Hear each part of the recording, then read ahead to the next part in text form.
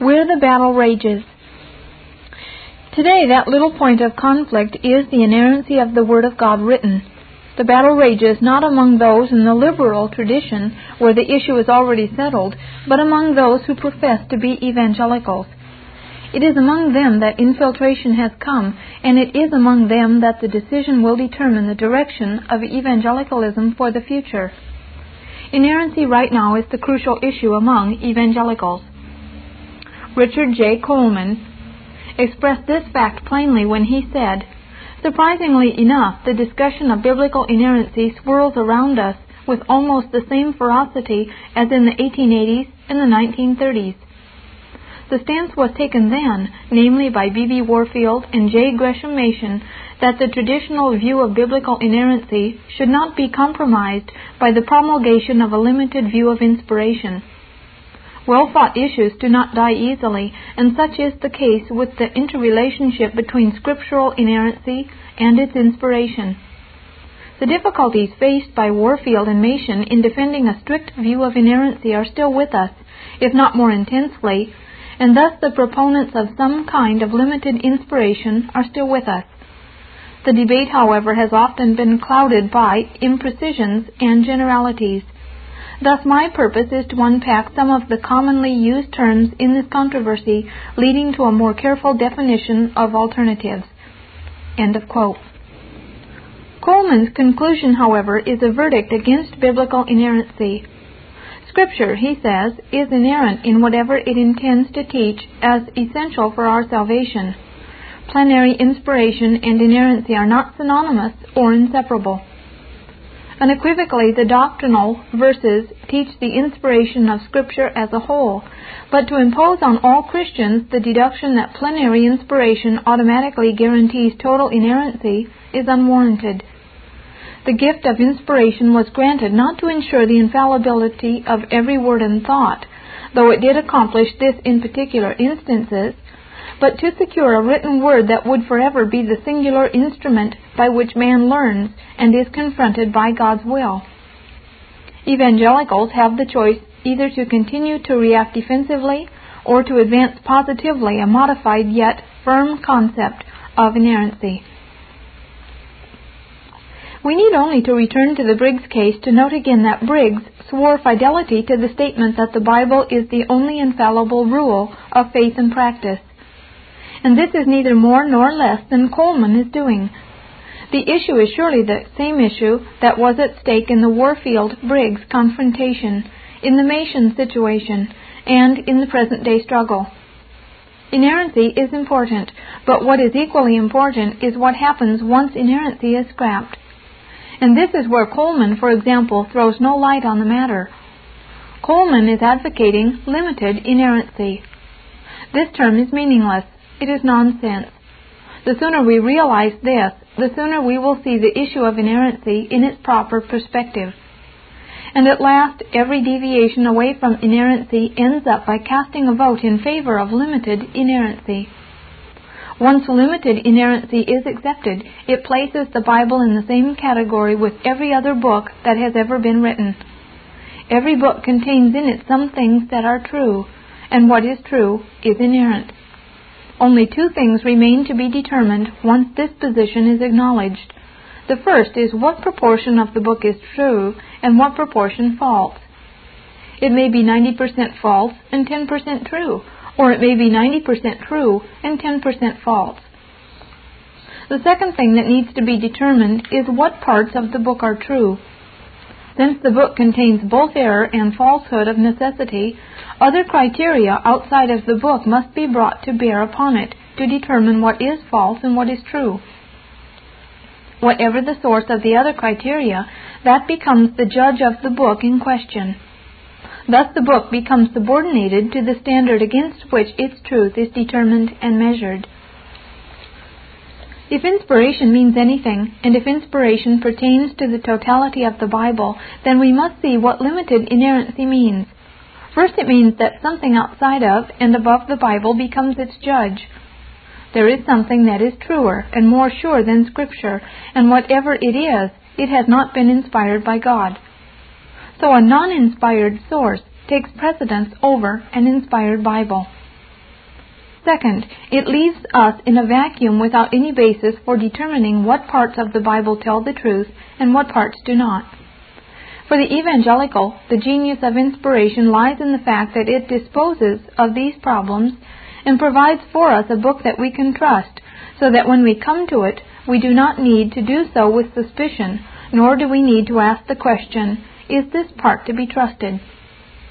This does not deliver us from the need to examine Scripture and determine what it teaches, but it does give us a word we can trust and leaves us with the assurance that once we have gotten its true meaning, we can test every other book against the Bible and not let other books determine the truth of Scripture. Errancy leads to further concessions. I have already demonstrated that once inerrancy goes, it leads, however slowly, to a further denial of other biblical truths. In fairness, it should be said that there are evangelicals who at this moment have not yet gone beyond a modest denial of inerrancy. They are sound on the other major doctrines of the Christian faith, but they have made concessions rising out of their denial of inerrancy nonetheless. These concessions do not bear on essential doctrines other than biblical infallibility, which is a biblical doctrine. Among evangelicals, there are those who accept the concept of two Isaiahs, despite the clearest teaching of the New Testament that Isaiah chapters 40 to 66 was written by the prophet Isaiah. There are evangelicals who believe that Daniel was written around 168 BC, after the events described in the book, rather than before. They do this despite the claim of the book itself to have been written by Daniel and before the events took place. There are evangelicals who do not believe in a historical Adam and Eve and who regard the first 11 chapters of Genesis as non-historical. There are evangelicals who doubt that the Apostle Peter penned 2 Peter, even though the text of the letter claims that he did. There are those who do not think Paul wrote the book of Ephesians, even though the inscription claims that he did. There are evangelicals who regard the book of Jonah as a novella rather than history. The historical critical methodology. There are evangelicals like George Ladd who take exception to the historical critical methodology, but there are also those who call themselves evangelicals who have embraced this methodology. The presuppositions of this methodology, as we have already seen, go far beyond a mere denial of biblical infallibility. They tear at the heart of Scripture and include a denial of the supernatural. Once we discard miracles, we automatically open the door that leads to a denial of the virgin birth and the bodily resurrection of Jesus Christ from the dead. At the center of the controversy in the Lutheran Church, Missouri Synod, and the Southern Baptist Convention lies the issue of the historical critical methodology. The battle involves more than the view that inconsequential parts of Scripture are inaccurate. It involves the fact that once the historical critical methodology is accepted, it takes one further down the road, far beyond inerrancy in its simple stage. It has in it all the seeds that lead toward apostasy. This point cannot be emphasized too strongly. It is hardly possible for those who embrace the historical critical approach not to know in their hearts what this does to the interpretation of Scripture. It should be obvious by now that one of the major confrontations that attends the battle over inerrancy centers about the interpretation of Scripture. No one is arguing that Scripture should not be studied to find out what the writer is saying. The problem is different from that. It is related to inerrancy, however, and it is also related to the historical critical methodology. One of the important questions in this discussion is what the writers of Scripture intended to do. Rudolf Bultmann illustrates the case beautifully. He has adopted the principle of demythologization. He is saying that the biblical accounts are not true history. One must go beyond the accounts in Scripture to find out what lies behind them. The Jesus of the Gospels is not the Jesus of history. What the Gospel writers say cannot be trusted as true history. Accretions, non-historical incidents and viewpoints, and unfounded opinions are all there. Scholars must find the core or bedrock truths that lie behind this facade. Evangelicals have always agreed that the writers of Scripture penned straight history, and that what they wrote was true.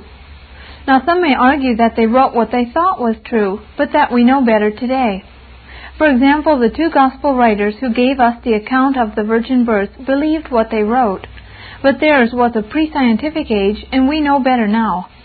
Cancel out the virgin birth, since it is merely an effort to explain how the incarnation took place. Two of the Gospel writers and the writer of the Chronicles give us genealogical tables. In two of these, the authors trace the origins of man back to the first man, Adam. But today we say that man is millions of years old, and the notion that the first man was Adam is nonsense. Paul speaks of Adam as the first Adam and of Jesus as the second Adam. But Paul is not speaking historically. He is using this idea of the first Adam as a model. So it is not straight-line history. And so on it goes. The new hermeneutics. Today there are evangelicals who, consciously or unconsciously, have drunk deep from the fountains of the new hermeneutic. They no longer regard Scripture as true history. They place the findings of science above Scripture and make science the judge of the Word of God. They also have drunk the wine of German rationalism that has found its way into their bloodstream so as to influence and affect their thinking. They are earnest and sincere men. They think they are serving the kingdom of God wisely and well in this, their generation.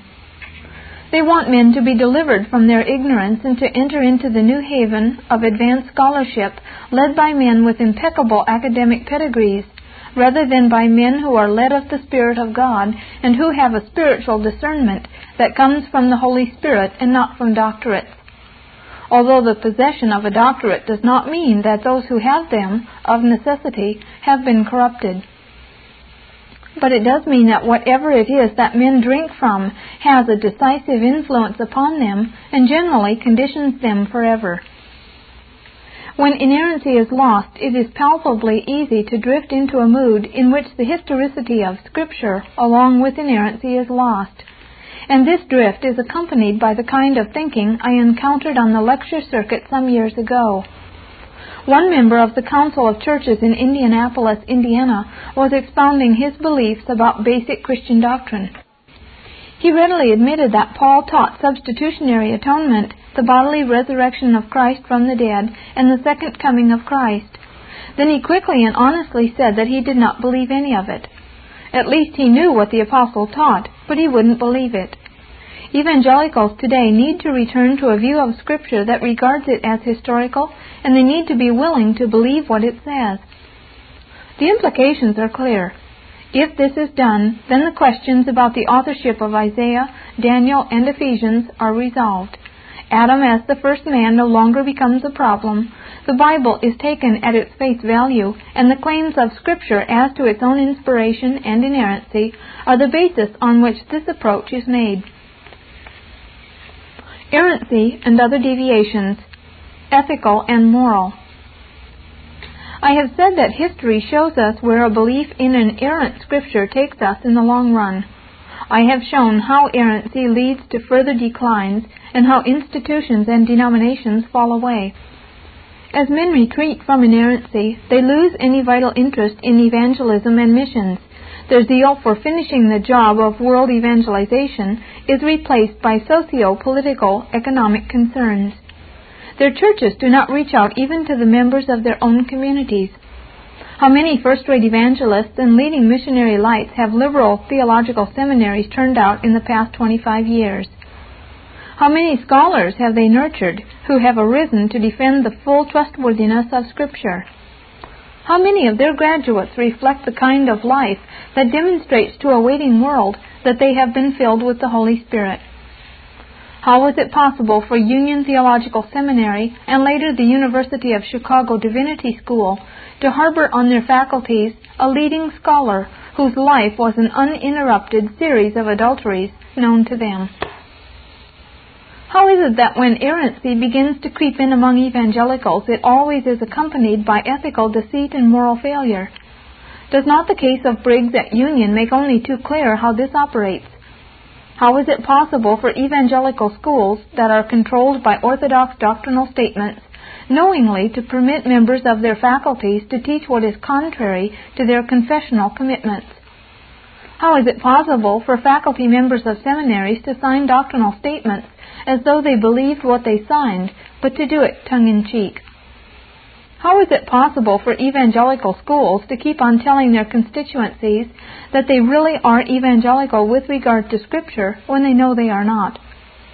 Why don't institutions that have abandoned inerrancy in principle say so in such a way that people everywhere know this to be true? Why soft-pedal the change in position and pussyfoot around the issue? Among denominations, why do men who dissent from their confessions of faith remain within those denominations with the intention of subverting others? Would not honesty and integrity lead them to disassociate themselves from these denominations and go where they could honestly agree with the doctrinal commitments, or at least to places where there are no doctrinal commitments? The Lutheran Church, Missouri Synod Ethical Dilemma. Still another question begs for an answer. If liberal advocates are willing to fight against historic orthodoxy, why should not evangelicals in turn fight against the incursions of liberalism?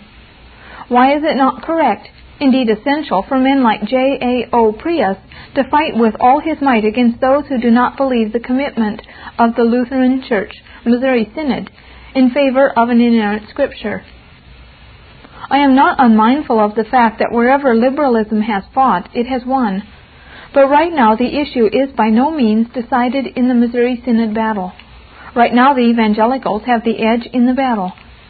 Will this be the first instance of a large denomination that was able to maintain its theological purity against doctrinal subversion?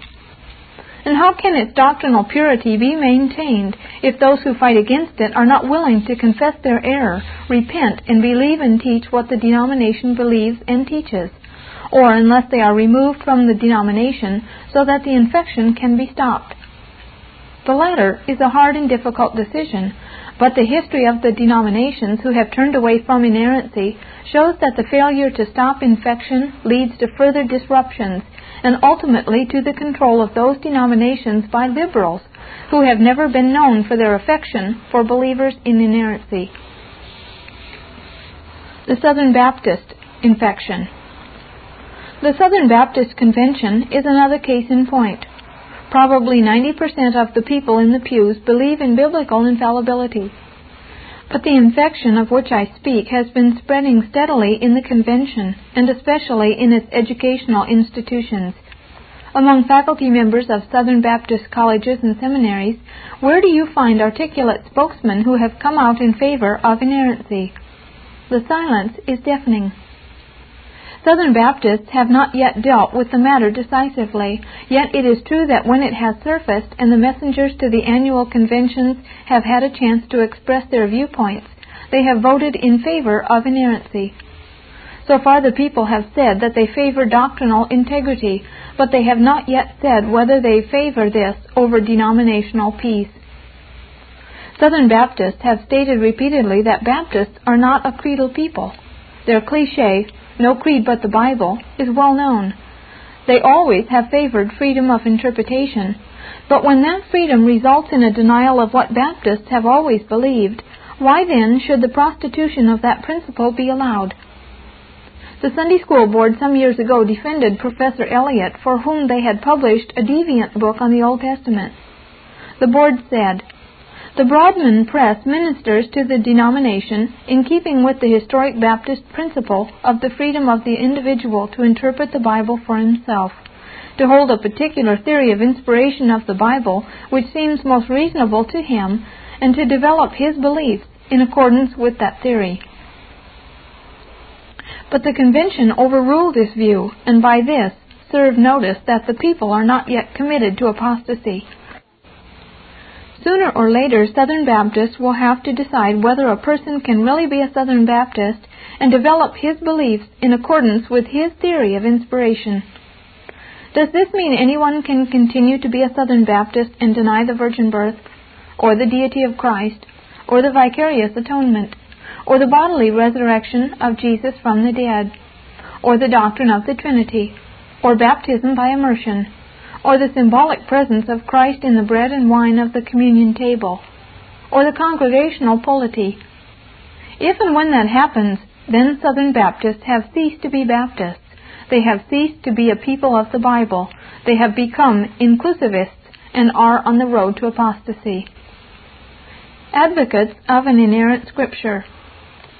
Not all Baptist denominations have been silent in the face of the inroads errancy has made in evangelical ranks.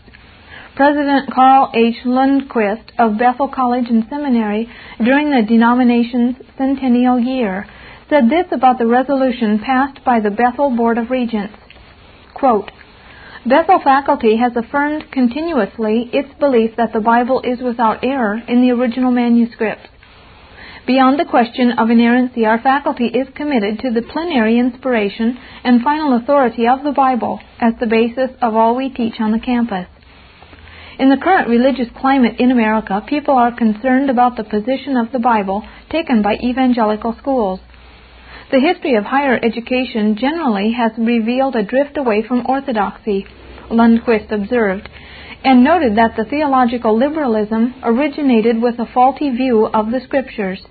He said, cleavages within evangelicalism have tended to foster suspicions in our day that oftentimes have been without basis in fact. End of quote. The Conservative Baptist Theological Seminary of Denver, Colorado, has consistently stated its position that Scripture is God-breathed and therefore infallible, indefectible, and inerrant.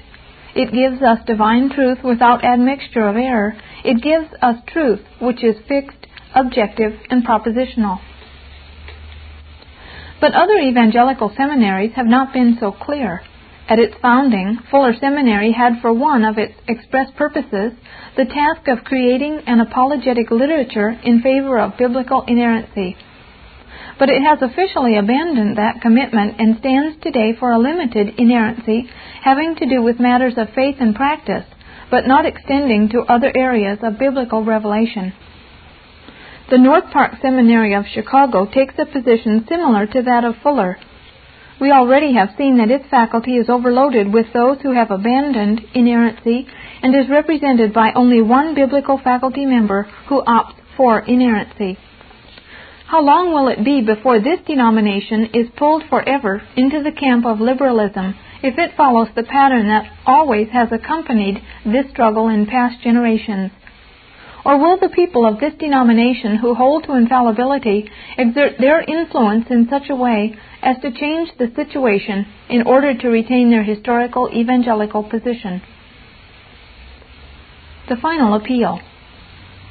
It is my conviction that a host of those evangelicals who no longer hold to inerrancy are still relatively evangelical. I do not for one moment concede, however, that in a technical sense, anyone can claim the evangelical badge once he has abandoned inerrancy.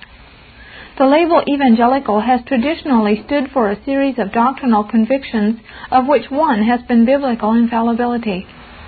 Surely if the assertion that Christ is not God, or that the atonement was not vicarious, or that the virgin birth did not happen, or that Jesus is not coming again, or that Jesus did not rise bodily from the dead, is reason to deny the badge evangelical, then he who denies the doctrine of infallibility, the only sure guarantee that these other doctrines are true, cannot truly be an evangelical.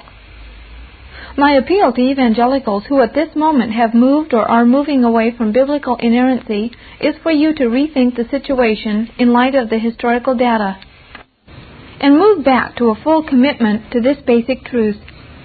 It is highly unlikely that anyone can stop at a simple surrender of inerrancy without making more deadly concessions of a soteriological nature.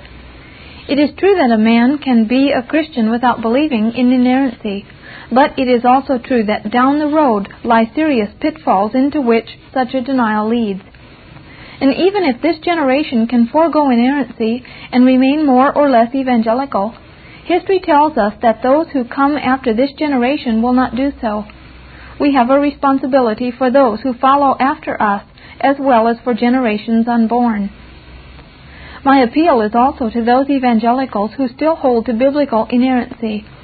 I urge you to contend earnestly for the faith once delivered to the saints. I urge you to dialogue with evangelicals who sit on the fence or have capitulated. I urge you to take whatever action is needed to secure a redress of this situation. I urge you to remember that godly men through the ages have come to the Scriptures without advanced theological training and have been better interpreters and more spiritual leaders than many who have undergone the most rigorous theological training. I urge evangelicals in the pew to remember that a good word spoken in love to college and seminary professors may serve as a catalyst to call them back to fidelity to Scripture.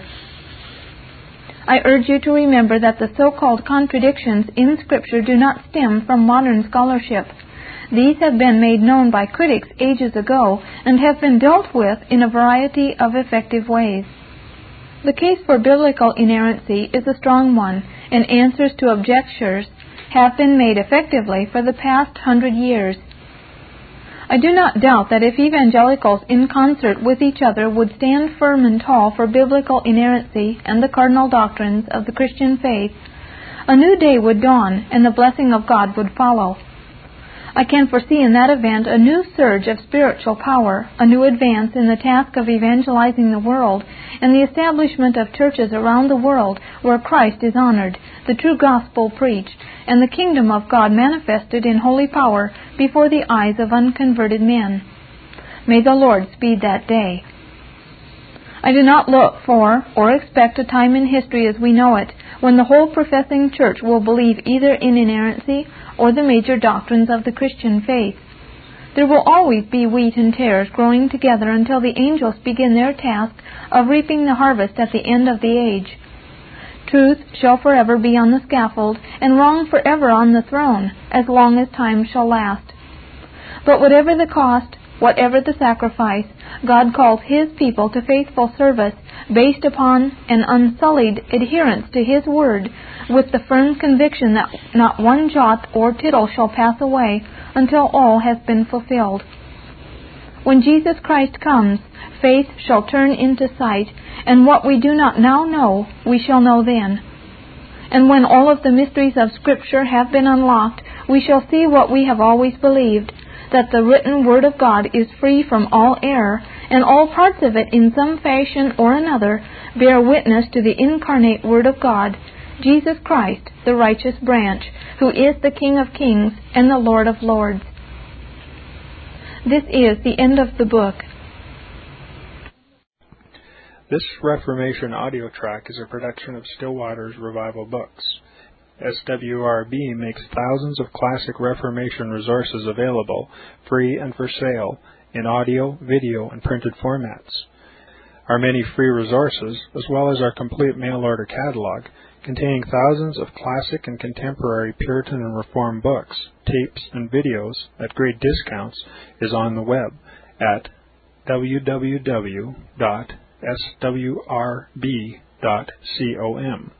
We can also be reached by email at swrb@swrb.com, by phone at 780-450-3730, by fax at 780-468-1096, or by mail at 4710-37A Avenue, Edmonton, that's Edmonton, Alberta, abbreviated capital A, capital B, Canada, T6L3T5.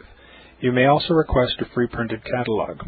And remember that John Calvin, in defending the Reformation's regulative principle of worship, or what is sometimes called the scriptural law of worship, commenting on the words of God, which I commanded them not, neither came into my heart, from his commentary on Jeremiah 7:31, writes, God here cuts off from men every occasion for making evasions, since he condemns by this one phrase, I have not commanded them, whatever the Jews devised. There is then no other argument needed to condemn superstitions than that they are not commanded by God. For when men allow themselves to worship God according to their own fancies, and attend not to His commands, they pervert true religion. And if this principle was adopted by the Papists, all those fictitious modes of worship in which they absurdly exercise themselves would fall to the ground. It is indeed a horrible thing for the papists to seek to discharge their duties towards God by performing their own superstitions. There is an immense number of them, as it is well known, and as it manifestly appears. Were they to admit this principle, that we cannot rightly worship God except by obeying His word, they would be delivered from their deep abyss of error. The prophet's words, then, are very important, when he says that God had commanded no such thing, and that it never came to his mind, as though he had said that men assume too much wisdom when they devise what he never required, nay, what he never knew.